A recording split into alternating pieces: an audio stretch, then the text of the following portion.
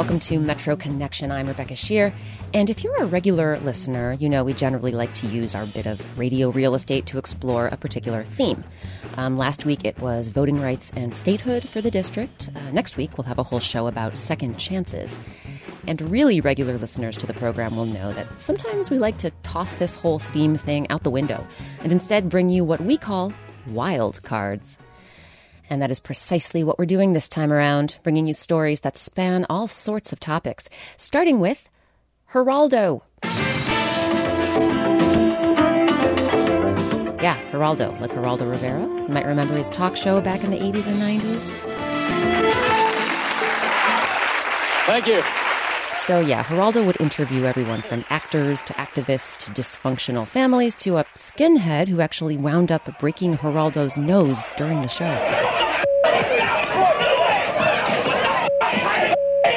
Anyway, back in April of 1989, Geraldo traveled to Washington, D.C. to tape a segment for an upcoming edition of the show. It was called Bloodied Streets and Broken Dreams.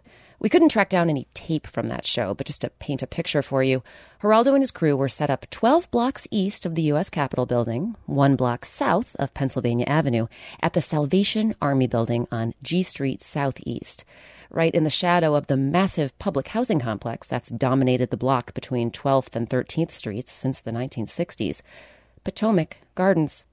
As part of the show, Geraldo referred to that block as the most dangerous in America. Now, whether or not his superlative was accurate, longtime residents will tell you things were rough, very rough. 73-year-old Leela Williams has lived in one of Potomac Gardens' 352 units for more than 40 years. Back in the late 70s, we used to have a lot of drugs, but then in the 80s, the drugs got worse. It was a drug house on every floor. Then there were the shootings, the robberies, the assaults. In 1991, Mayor Sharon Pratt Kelly's administration put up an 8-foot iron fence around Potomac Gardens. The tops of its bars bent out, so drug dealers and other criminals couldn't get in. In 1995, Marion Barry's administration brought in the Nation of Islam to help keep order. And now, it's still drugs, but you know, it's not like it was. Something else that's not like it was is the neighborhood surrounding Potomac Gardens. Hill East, as the area's been dubbed, is bursting with new retail, restaurants, and bars. And as Leela Williams points out, scaffolding for new apartments and condos is cropping up all along the Pennsylvania Avenue corridor. They really done built up the area. A lot of these apartments done come in the last 5 years. But she's worried about something that's coming this year, this month actually, the grand opening of 25 new condos at the old Salvation Army site. They're at Geraldo's corner of 12th and G. This building over here, they would probably be asking us to vacate sooner or later, you know, which I hope they don't. The building is called Cambridge Row, and units are selling for anywhere from the mid-200,000s to the high 500,000s. They all have 9 to 14-foot ceilings, wide plank hardwood floors, and custom high-gloss lacquer kitchens. I recently did a walkthrough. I can show you the garden level if you like. Yeah. With developer Steve Snyder. So this is a 2-bedroom. It's in the rear of the Salvation Army building, 13-foot ceilings. The sliding glass doors that are opaque that give more light. And then if you walk out this door, you walk up a half a flight and they have the entire backyard. And yet, just a hop, skip, and jump from that backyard, on the other side of that 8-foot fence, it's a different world. A world where the average household income is $9,000 a year. Where many of the near half-century-old buildings are crumbling inside and out. But does that mean Leela Williams is right? Is Potomac Gardens going away? Well, ask D.C. Housing Authority head Adrian Todman that question, and... So let me be the first to say, the bulldozers are not on the way. DCHA owns Potomac Gardens, though it has a management company run the place. The idea that these condos are here and there's a sense of anxiety, I understand. But in the face of that economic development, it's our job as a housing authority to say to our residents, it's not a sign of anything that's imminent to come. And when it's time to talk about, reforming Potomac Gardens, all the residents are invited to the table. And what might that reforming entail? Well, when the time comes, and Todman admits that's a long ways away, DCHA is not ruling out demolishing the complex and replacing it with a mixed-income community, along the lines of projects like Frederick Douglass, Park Morton, and Berry Farms. Potomac represents 350 units out of the 8,000 units that have a over $1 billion need in capital. And the federal government is not doing its job of giving us all the resources we need. So having units that are serving higher incomes can help us pay for the cost of keeping the units online that are serving lower income families. And that's all well and good, says Ward 6 Council Member Charles Allen, whom I met recently outside Potomac Gardens management office. But if we go down the road of any type of replacement, it's got to be replacing the units one for one. Not unlike what they did at nearby Capper-Carrollsburg, where DCHA replaced 700 public housing units and created an additional 1,000-plus market-rate units. But while Adrian Todman says Potomac Gardens isn't high on DCHA's redevelopment agenda, Charles Allen wants to see changes happen sooner rather than later. I want to see DCHA develop a plan for the future of Potomac Gardens. We can continue to patch and continue to work to improve, but at some point these buildings will end their physical life. And if we don't have a plan in place, then we're really not doing what we need to do for the residents here as well as for the entire city and the neighborhood immediately around it. And speaking of that neighborhood...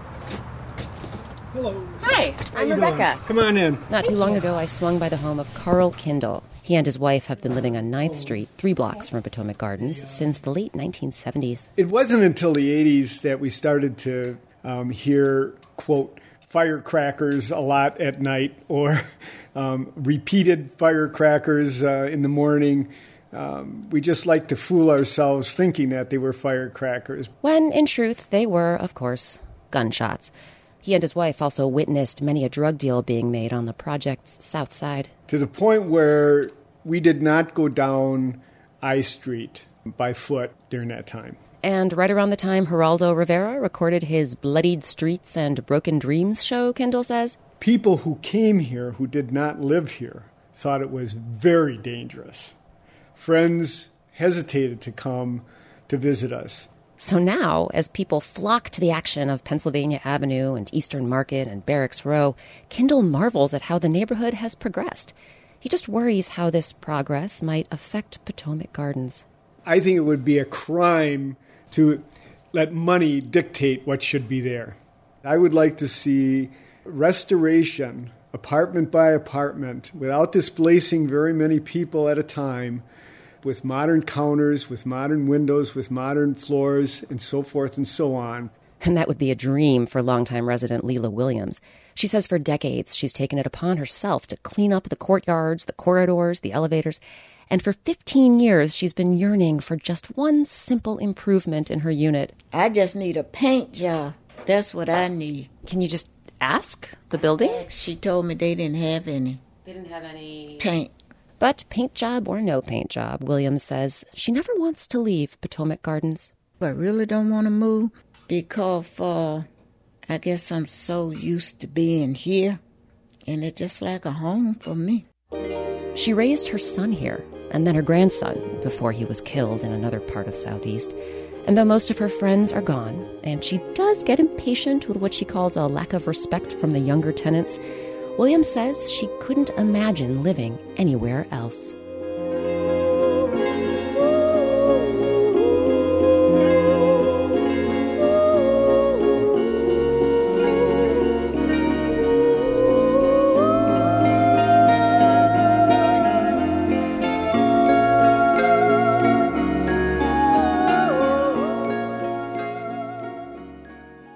Many of the individuals we'll meet in this next story also live in D.C. subsidized housing.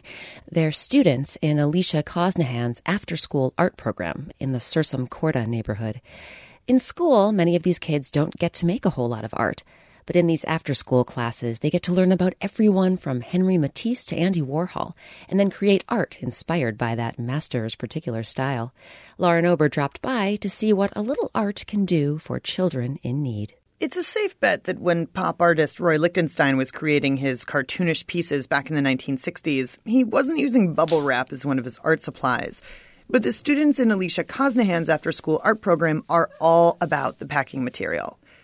Before they arrive at her classroom at the Perry School Community Services Center in the district's Sursum Corda neighborhood, Cosnahan cut squares of bubble wrap for the kids. So they'll apply either red, yellow, or blue paint to the bubble side of the bubble wrap to make the Bengay dots. Those are the patterns Lichtenstein used to create the effect of color. Cosnahan students are going to try to replicate those in their own pieces. Might get a lot of popping on the, a lot of because they love that. That's one of the joys of this project. And she's not wrong. As soon as the kids, who range in age from 5 to 12, get in the art room, they make a beeline for the bubble wrap. I can't read this bubble wrap. I love bubble wrap. We can't pop them. I can pop them. All right, let's come back. Let's come over here, you guys. Let's pick a table place where you want to sit. Don't sit with you. Let's not pop all of them, though, because we're going to use them. Cosnahan's art class is one of a handful of after-school offerings at the Perry School. These classes give the kids in this evolving neighborhood something to do besides hang around and get into trouble. And since the kids hardly get any art instruction at school, Cosnahan's class is often their only creative outlet. The kids love it. I mean, they love art, and they're not exposed to all these materials. And so if they didn't get to come up here and come to this art room, they really wouldn't paint or draw or just be creative. Most of Cosnahan's students come from Tyler House, a notoriously violent subsidized apartment complex, or the low-income homes of the Sursum Corda Cooperative. Few of them have been exposed to artists like Lichtenstein, Georgia O'Keeffe, or Judy Chicago, whom they learned about last semester. Cosnahan says the program is more than just teaching kids about art and art history. It's about showing them the world beyond their neighborhood. But exposing the kids to that world costs money, and funding for the program has been harder to find in recent years. We definitely have gone through our ups and downs of funding. I mean, last year we literally barely had any funds. And, MJ and Yvette and I were still here every day, picking up the kids from school and working with them. Cosnahan is an accomplished artist in her own right. She paints under the name Decoy and has a number of murals around D.C. to her credit. Last summer, she helped organize a mural scavenger hunt in D.C. to raise money for the program. Part of her mission is to identify her students' creative potential, and that's paid off. 2 of her former students were admitted into the Duke Ellington School of the Arts last year. But not every kid who comes through the program makes work bound for the Smithsonian, and that's just fine. Cosnahan just wants them to have a sense of exploration and wonder. When you think of pop art, what kind of art you think it might be? Like rock and roll. Rock and roll? It's a little rock and roll. Like a picture of Lil Wayne. Yes, a picture of Lil Wayne. Yes, exactly. A picture of Andy Warhol. Yes, well, Andy Warhol was an artist who did a lot of pop art. So, like what LaDrea said, who'd you say, Lil Wayne? Yeah. So, if Warhol was alive right now and he was making portraits, which is what he did, he made pictures of people, which is portraits, he would probably make a portrait of Lil Wayne. That's totally something he would do. After a deeper discussion about Lil Wayne and the ways Andy Warhol might render the rap star on the canvas today, the kids put paint to paper. So let's start you off with yellow. Bring the paper. Her student, 9-year-old Zamaya Limes, follows her to the painting station. If we put paint on this side and put it down, it would just be flat. But if we put paint on this side with this little bubbles raised, when we paint it down, then it's going to have little dots everywhere, just like Lichtenstein's. And with that, Zamaya has her own interpretation of a Lichtenstein. She fills in the speech bubble and sets the picture aside to dry. Bubble wrap time is over. Next lesson? Construction paper collages a la Henri Matisse. I'm Lauren Ober.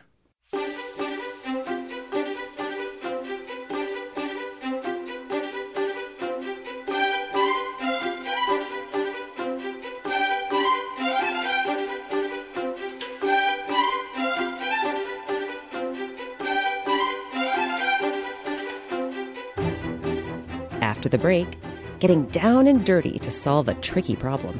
How to keep polluted water from entering our local rivers. As this melts, that should go into the soil rather than go into the catch basin. Anything that goes into the catch basin here ends up in Rock Creek. That and more is just ahead on Metro Connection here on WAMU 88.5.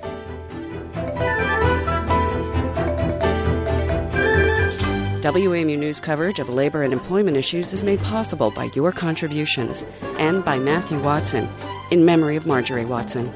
And support for WAMU 88.5's coverage of the environment comes from the Wallace Genetic Foundation, dedicated to the promotion of farmland preservation, the reduction of environmental toxins, and the conservation of natural resources.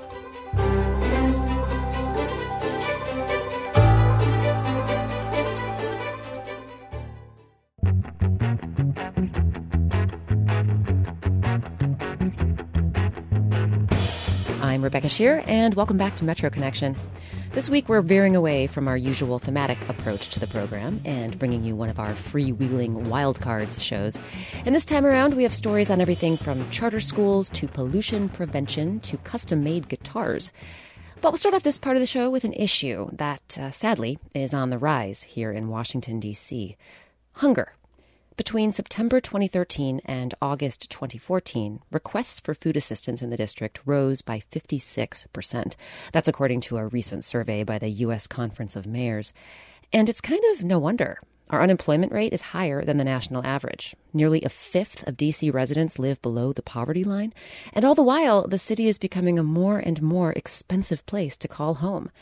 But that's not deterring the man we'll hear from next. His name is George Jones. I'm the CEO of Bread for the City here in Washington, D.C. And as such, he manages all goings-on of the $8.5 million organization and its 100 full-time employees.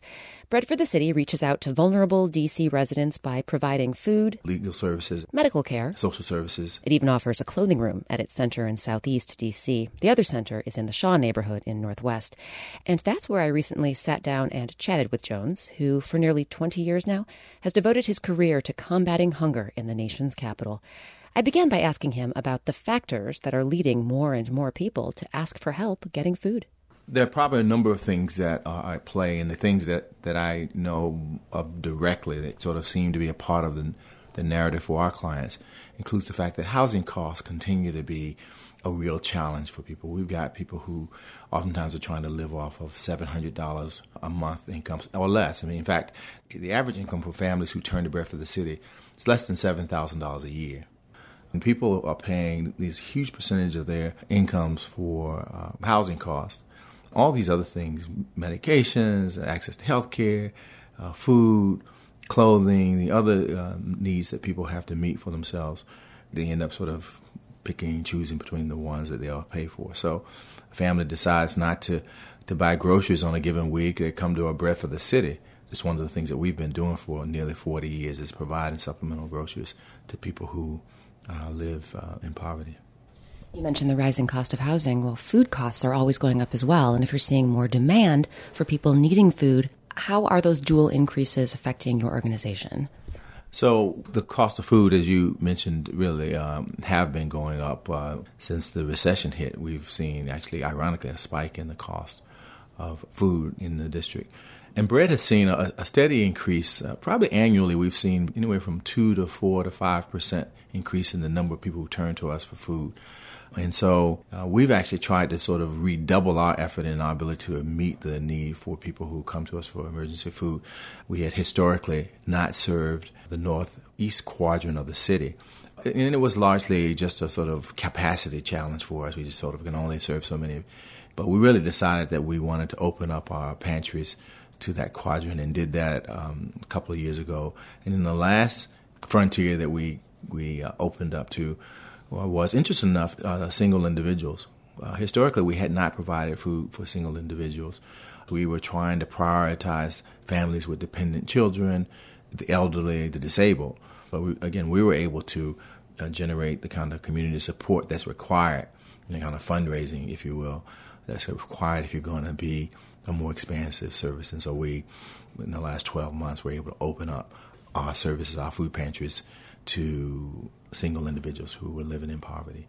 And we actually have 2 food pantries, one here at our Northwest Center at 1525 7th Street Northwest, and then another at 1640 Good Hope Road Southeast, where we see probably about 5,000 households come through our food pantries every month. And that's a pretty conservative estimate. When we're talking about these low-income residents of D.C., it's so interesting because, well, you've been at Bread for the City since 1996, and obviously the city has changed a lot over that time. I mean, for one thing, it's become a much more prosperous place overall. But then what about these low-income residents, these vulnerable residents? Where or how do they fit into the picture of this city that's getting more and more prosperous? Well, yeah, it's a kind of a paradox because as the city becomes more prosperous, it has more taxpayers, cost of real estate increases, everything becomes a little bit more competitive. The job market tightens up because you have an influx of, highly educated, well-heeled people moving into the district. And that seems like a pretty good thing to have happen in a city. But what happens oftentimes for people who are vulnerable and living with low incomes is that all those things that they have to also buy and need, housing, food, access to jobs, all those things become tighter for them. The cost increases, exacerbate the fact that they have these very low incomes. And to be honest with you, finding jobs, the job market tightens for them. And so, you'll find, as you almost always find the highest unemployment rates in parts of the city where people with low incomes live, in Southeast D.C., Northeast D.C. And so it's why Bread for the City and organizations like Bread are so critical, is because there is this kind of quandary that when the economy gets better for some, it oftentimes leaves behind others. And Bread for the City's commitment is to being a kind of safety net for families caught in that quandary. That was George Jones, Chief Executive Officer of Bread for the City. This Monday, Martin Luther King Jr. Day, he'll receive the 2015 John Thompson Jr. Legacy of a Dream Award, Georgetown University's annual honor for local leaders tackling D.C.'s most pressing challenges.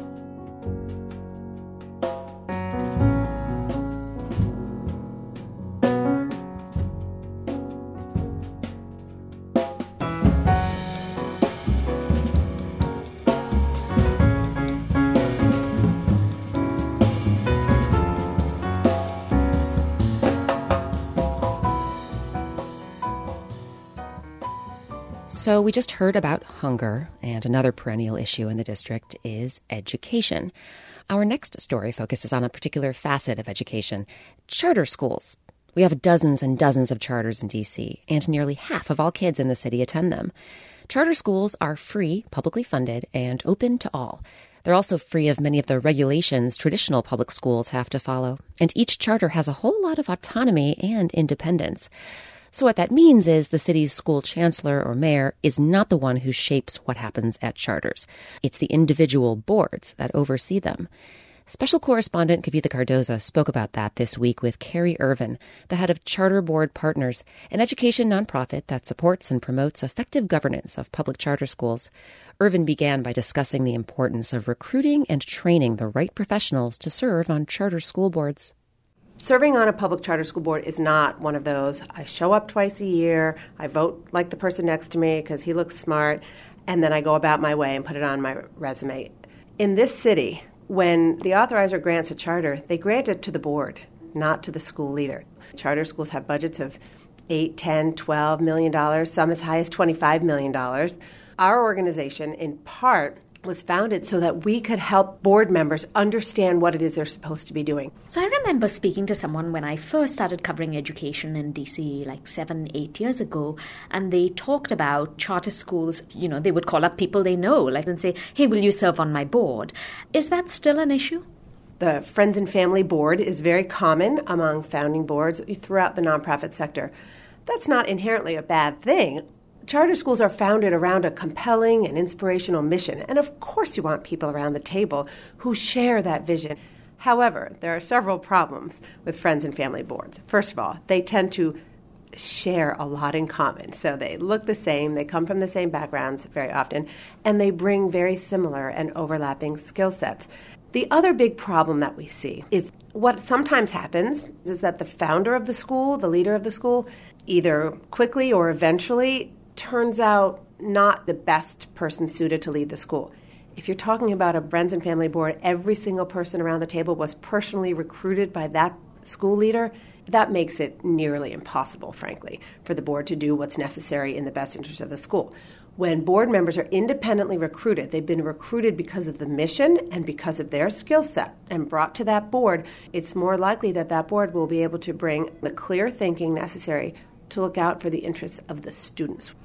Let's talk a little bit about the skill set. I kind of saw it like almost like pieces of a puzzle. There absolutely are resume skills that we need around every board. We do need finance, legal, education expertise is important. But there are certain skills that have really been overlooked usually in nonprofit governance, particularly in charter school governance. For example, PR and communications. We have 60 charter schools in D.C. They have to attract families, each on their own. They have to attract teachers. They have to attract funds. So every charter school really has to distinguish itself in this crowded marketplace. Secondly, the charter school board employs the head of school. The board itself is responsible for evaluating and monitoring the progress of that leader. And again, if necessary, replacing the leader. It's really helpful to have somebody with human resources expertise on the board. But the other thing is that the non-resume skills, temperament, motivation, these characteristics of board members are really the glue that hold the whole thing together. When charter school boards work and when a school is working, everyone knows what the result is. What are some of the biggest mistakes they make? Probably the biggest and saddest mistake is we really have run across more board members than I like to say who actually don't really believe that children living in poverty or children of color can achieve at the highest levels. If that's coming from the top, what can we expect? Another big mistake we see focusing on the wrong things. So we worked with a school a few years ago, very low performing. And the board was very focused on finding a permanent facility. Not that that's not important, but at that time, that was not the most important thing. You can move to another building, and the culture problems and the instruction problems will continue. So we do see boards focusing on the more concrete challenges that seem to have a beginning, middle, and an end, and a sort of a right answer.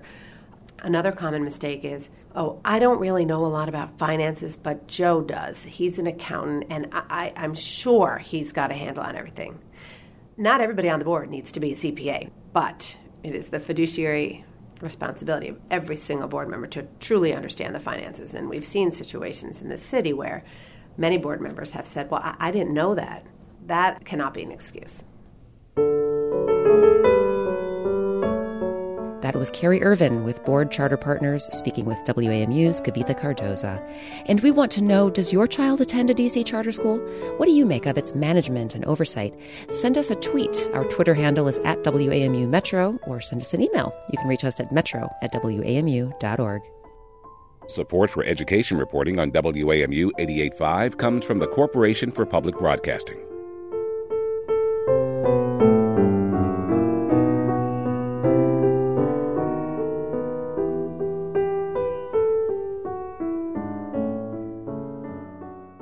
We turn now from academics to the environment and to an ongoing question in our region. How do we keep the Chesapeake Bay clean?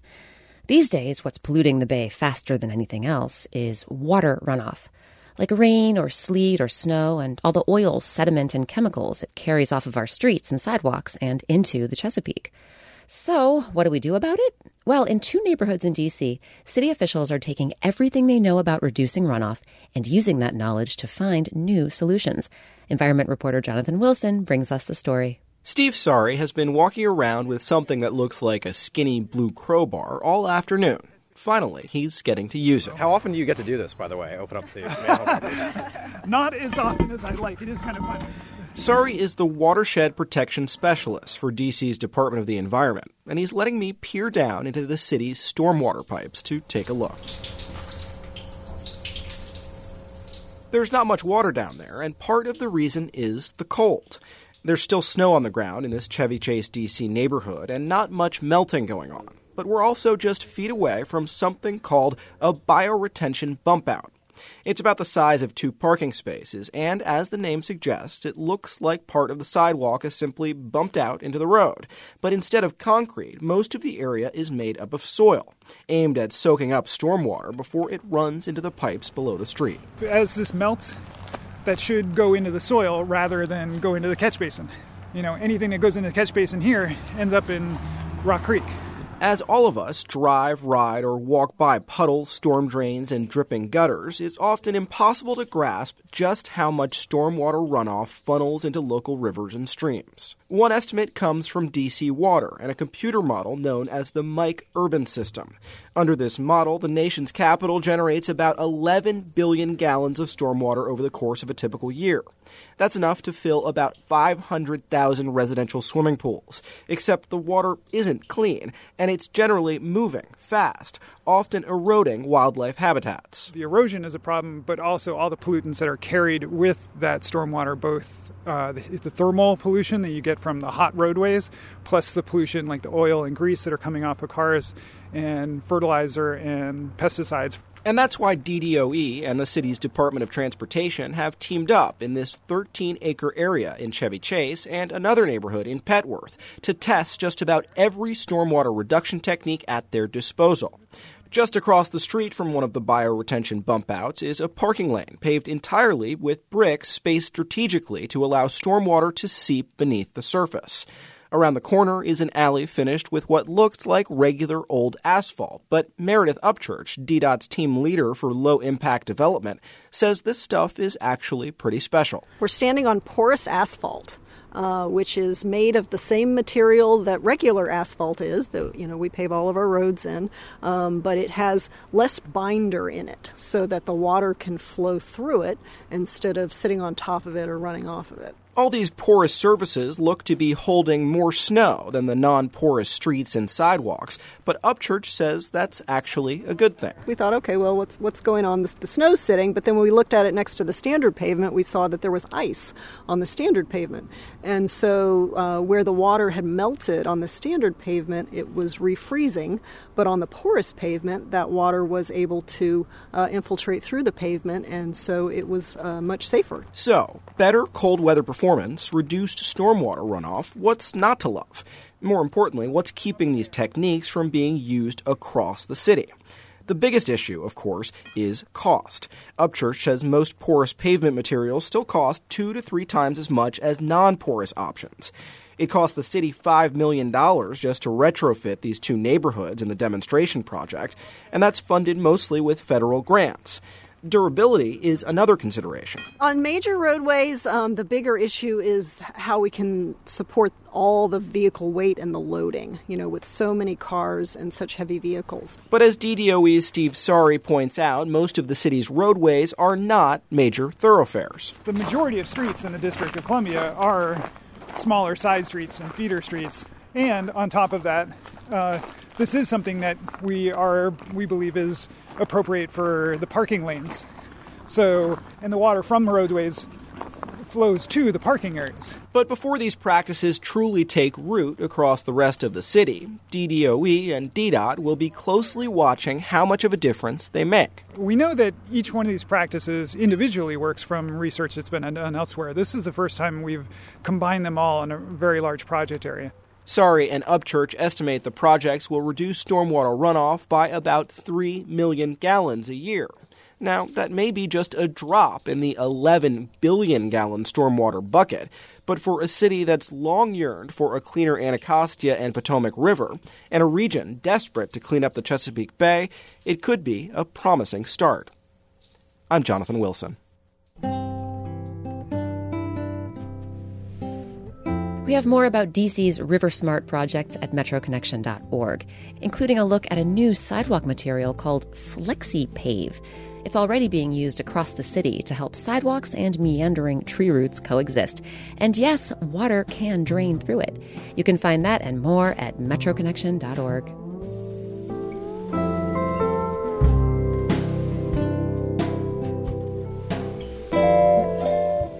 In a minute, from the eastern shore of Maryland to rock and roll stages across the globe.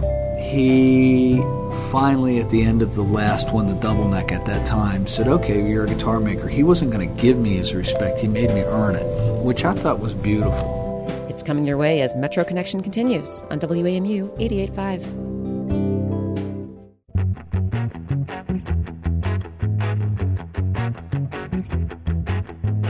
Welcome back to Metro Connection. I'm Rebecca Shear, and as we continue today's theme-free Wildcards show, we turn now to On the Coast.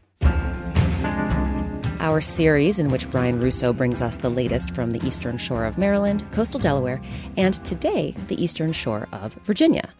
Now, that last place is where you'll find a major spot for NASA's rocket launching operations, Wallops Flight Facility. You may recall how back in October, a rocket was launched from that facility on Wallops Island, and shortly afterward, it exploded. NASA and its private sector partner, Orbital Sciences, are still trying to figure out why. Last week, the Los Angeles Times reported that some NASA rockets contained aging Soviet engines, and that NASA officials knew those engines might be in danger of cracking, leaking fuel, and subsequently catching fire. Brian Russo headed to Wallops to talk with Bruce Underwood, the flight facility's deputy director, about those concerns. All rockets have strengths and weaknesses and known issues and concerns as they're being designed, developed, and taken into flight, just like any engineering project. We here, certainly at Wallops, were aware of the heritage of those engines, but once again, we look at them from a safety perspective here. Not so much a mission success. The mission success is really the responsibility of Orbital Sciences and the other part of NASA that contracts with them. We look at them from a standpoint of, are they safe to be worked around and used here on our facility? And, if they fail, then can we adequately protect the public and safety? So from that standpoint, what we know is there's enough safety systems and precautions and testing that's done that we believe them to be sufficiently reliable that we can protect the public and make sure that there's no hazards. From that standpoint, we're completely comfortable. In the investigation of the rocket explosion, Orbital, of course, is taking the lead on that. How much, conversation as the investigation goes on is there between the folks at Orbital in sort of talking to the folks here at Wallops about what they're finding? I mean, I've read some reports that say that, they do believe that the older Russian engines did have a part in what happened. What does NASA know, as far as where Orbital is in the investigation? NASA, not specifically from Wallops, but from the agency level, has several members that are actively participating on Orbital's investigation team, and so they're representing kind of the agency's interest in that. Here at Wallops, specifically, we're obviously interested just from an understanding standpoint and learning standpoint. Our focus right now really is on where are we going next. Mm-hmm. And so most of the conversations and discussions we're having with Orbital Sciences are really relative to the changes they're going to make to the vehicle and fixing, obviously, the infrastructure so that we can get back to flying and make sure that we understand that and go back make sure that what the plans are forward, that we've sufficiently prepared from a safety standpoint as well as an infrastructure standpoint to support them. So that's where we're focused, and that's most of the conversations. We're not typically engaged other than just kind of peripherally and understanding what's going on with the investigation. Sure. Let's go back to the night of the explosion. I've been here at Wallops for a planned launch. It was something that was scrapped at the very last second. A launch night here at Wallops is an experience that is unique to anything I've ever, done.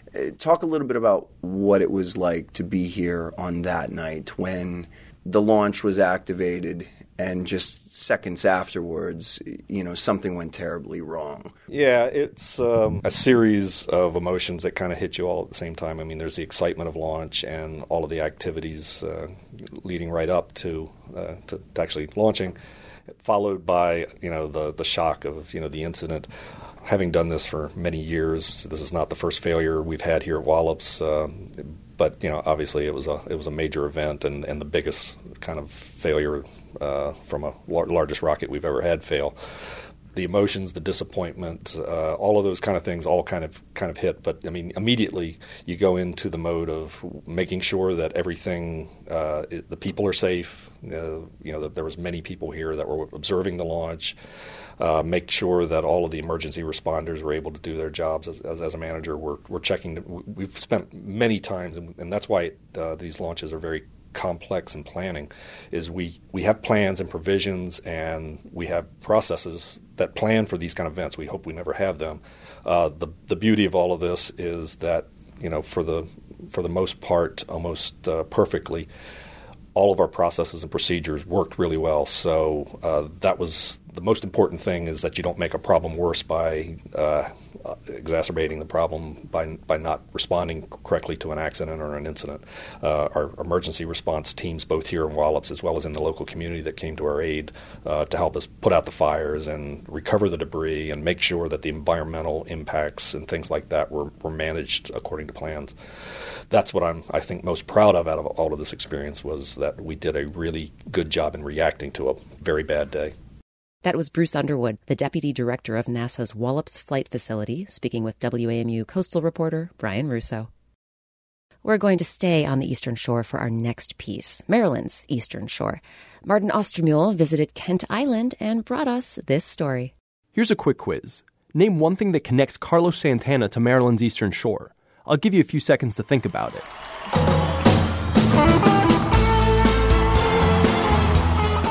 Baffled? Many people would be. But the very thing that makes Santana who he is, that rich, singing guitar tone, is intimately tied to a nondescript building on Kent Island, on the eastern side of the Bay Bridge. This is the factory and headquarters for Paul Reed Smith guitars, which Santana has played exclusively since 1980. Carlos had me build him about 5 or 6 guitars in the beginning. And he finally, at the end of the last one, the double neck at that time, said, okay, you're a guitar maker. He wasn't going to give me his respect. He made me earn it, which I thought was beautiful. That's Paul Reed Smith, the guitar maker whose name graces the instruments he's been making for 30 years. It's a passion that started when he was growing up in the suburbs around D.C. and made its way closer to the Bay as he got better at what he did. I set my brother's bedroom up in my house in Bowie making guitars over a summer.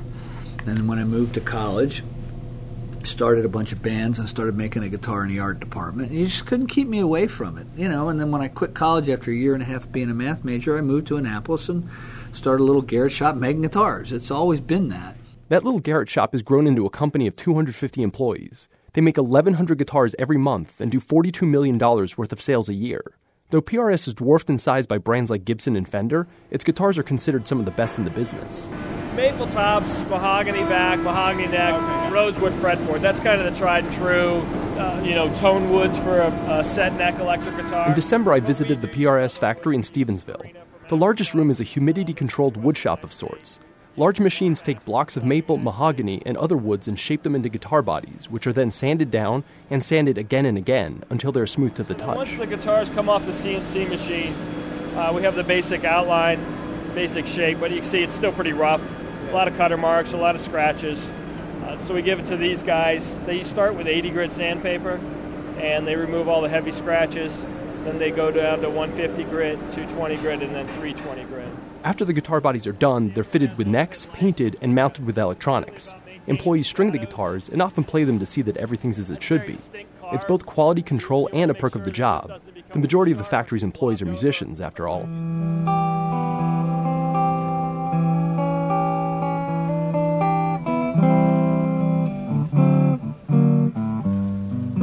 All told, it takes 22 hours to turn pieces of wood into a guitar that's ready to be packaged and sold. But even before that happens, there's one last step. Here's Smith again. Every Friday morning, we open 6 cases out of shipping with all the managers and go through them with a fine-tooth comb. Every single manager from every department goes through all the guitars. We do the same thing that you're going to do if you buy the guitar. We have the same experience. Smith says the company's goal has always been to make guitars that blend the best traditions of the craft while constantly embracing new techniques and technology. The golden age of making guitars was between 1950 and 1966, something like that. I was in diapers in 1958, so in the middle of it, I wasn't invited to that party. For us, this is our time. So you go into a lot of music stores now, it's huge numbers of Chinese imitations of what was cool when I was a kid, and we're not trying to do that. We're trying to make as good an instrument as we possibly can with the knowledge base that we have. Plenty of guitarists seem to think he succeeded, Carlos Santana included. Looking back on those 30 years, Smith says he's still surprised by how it all played out. It's been an extraordinary run. I could have not called most of it that happened.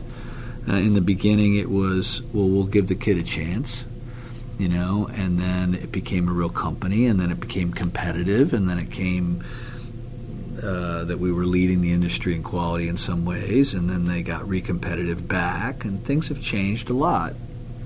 in good ways and bad ways. It's moved. Just nothing stays the same. Mm-hmm. And I would say, yeah, I'm surprised we're here, and I'm glad we're here. And I think everybody in the building thinks it's a good thing we're still here.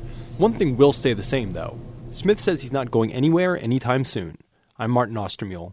Want to check out the factory where all those guitars are made?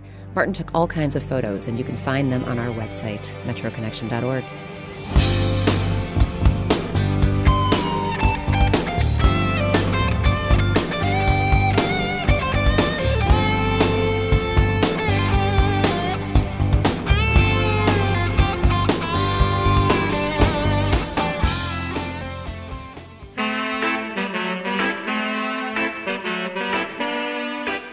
And now, time to knock on a few doors with our ongoing journey around the region.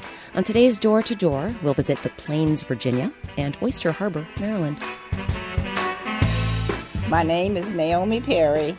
I live in Oyster Harbor, Maryland, near Annapolis, Maryland, on the Chesapeake Bay. Oyster Harbor was founded around 1947. William Sluesmeyer was the one who sold this property to blacks originally. There were 5 original houses, and my house was one of the 5 sold around 1947. I can look out at the water, and of course I love crabbing, and I love being on the beach. I love being up early in the morning to see the sunrise, and it's just a beautiful place to come to and relax. We have a beach opening ceremony every year around the first part of June. There's also something called the sock burning, where you bring your old socks and you burn those socks, and you bring new socks, and they are delivered to families who are in need. I will never leave Oyster Harbor.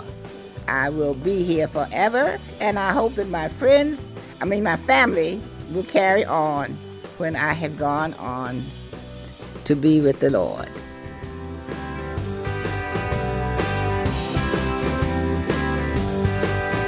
My name is John B. Adams, Jr., known as Jay. I live in the Plains, Virginia.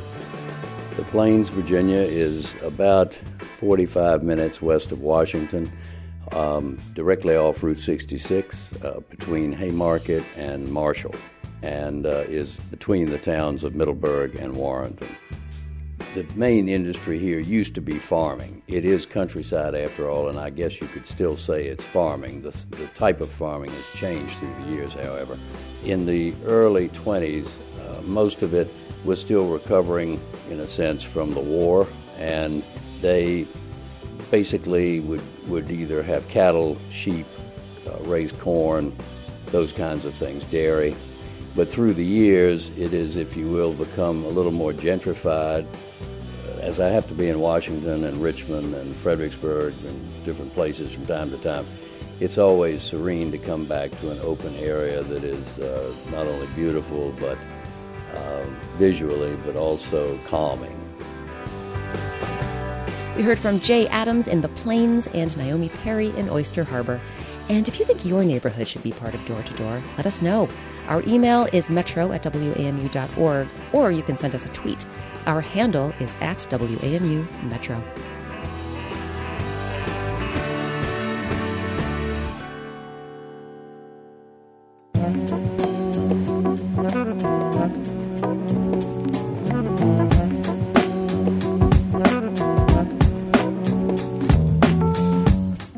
And that's Metro Connection for this week.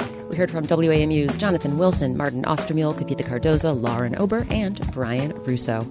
WAMU's managing editor of news is Memo Lyons. Metro Connection's managing producer is Tara Boyle.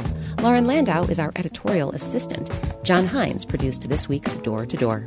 Thanks, as always, to the WAMU engineering and digital media teams for their help with production and to the Metro Connection website. That's metroconnection.org.